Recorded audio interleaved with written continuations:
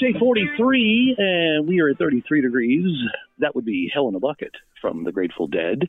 And we turn now to Mr. Pete Kaliner from the Pete Kaliner Show and the PeteKalinershow.com. Good morning, sir. How are you? Good morning, Mark. Truly a song for our times.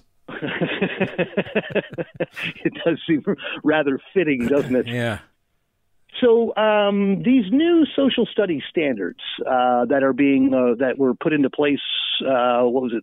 This beginning of this week, end of last week. Yeah, they'll take effect next school year. Yeah. Okay, so it'll be for the 21-22 school year. Then. Yes. Okay. Yeah. So the best I can tell with these standards, for the folks who wanted them, we're making an argument against some arguments that actually weren't being made from the other side. Am I close on that? Yeah, well, I mean, I have always found that it is way easier to win a debate if you get to make up your opponent's position and then debate that. It's way easier to win because you just make up a position that's ridiculous. It's hard to defend, and that's what they were doing. They were accusing the Republicans, and it broke down along party lines here. They were accusing the Republicans on the Board of Education of not wanting to teach the bad in American history.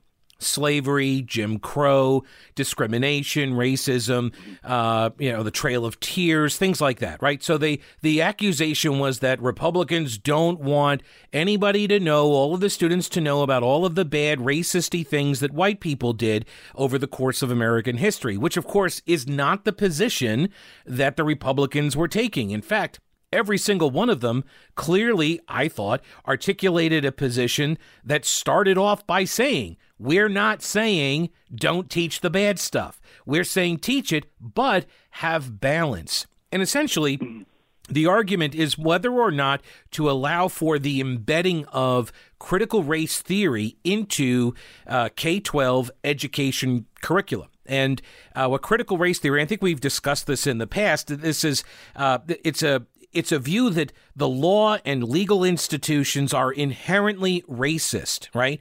And their argument is that America, because, founded with slavery and the Constitution with the Three-Fifths Compromise, that this obviously proves that the system was racist at the time. The system is intrinsically racist. And because that's the case, then you have to really work against it, right? Because otherwise you're a racist too, right? If you're not trying to tear down this inherently racist system, then you obviously must be a racist, and nobody wants to be called racist. So it's a way to sort of, impress people into service for your cause.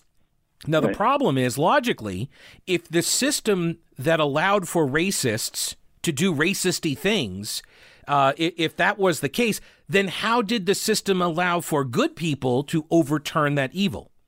Because it's right. If the standard is the system allowed for racists to do stuff, that makes that system racist, then it would seem to me that a system that allows for good people to do good things, then that would make the system good and not racist, right? This is the problem with the, quote, logic being employed here. The whole point is to break the allegiance to the founding principles. That's the point, because you can't convince Americans to destroy all of the infrastructure upon which the society is founded unless you are able to convince them that it has to be done so for justice and fairness, because we have a soft spot for that kind of stuff, One of the things that I think that as I've been kind of following along with how this, while this was all going on, was just the real lack of understanding as to what the Three-Fifths Compromise was. Oh God, yeah, it was. I mean, it really, it's almost like people people took history classes where that was just skipped, actually. Well, because it's sort of like there was an old Simpsons episode where one of the characters is applying for citizenship, and he goes to the examiner, and the question is, what was the Civil War fought over? And he starts going into this lengthy explanation. Well, there were many socioeconomic reasons. He starts explaining stuff, and the examiner stops him, and he says, all right, just say slavery. Right? Like that's the Three-Fifths Compromise is much like that. They just say, well, it was in there because slavery, because racism. And that's it. It's like, well, they only counted black people as 3/5 of a person. And so, and because they didn't think of them as human, right? That's the idea.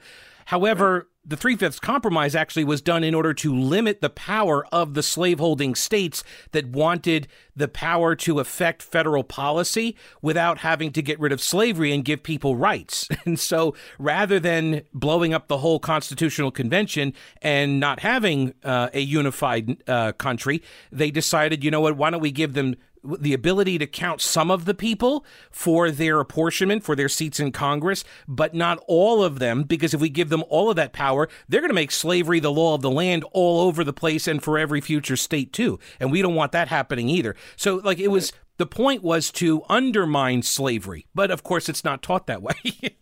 Right.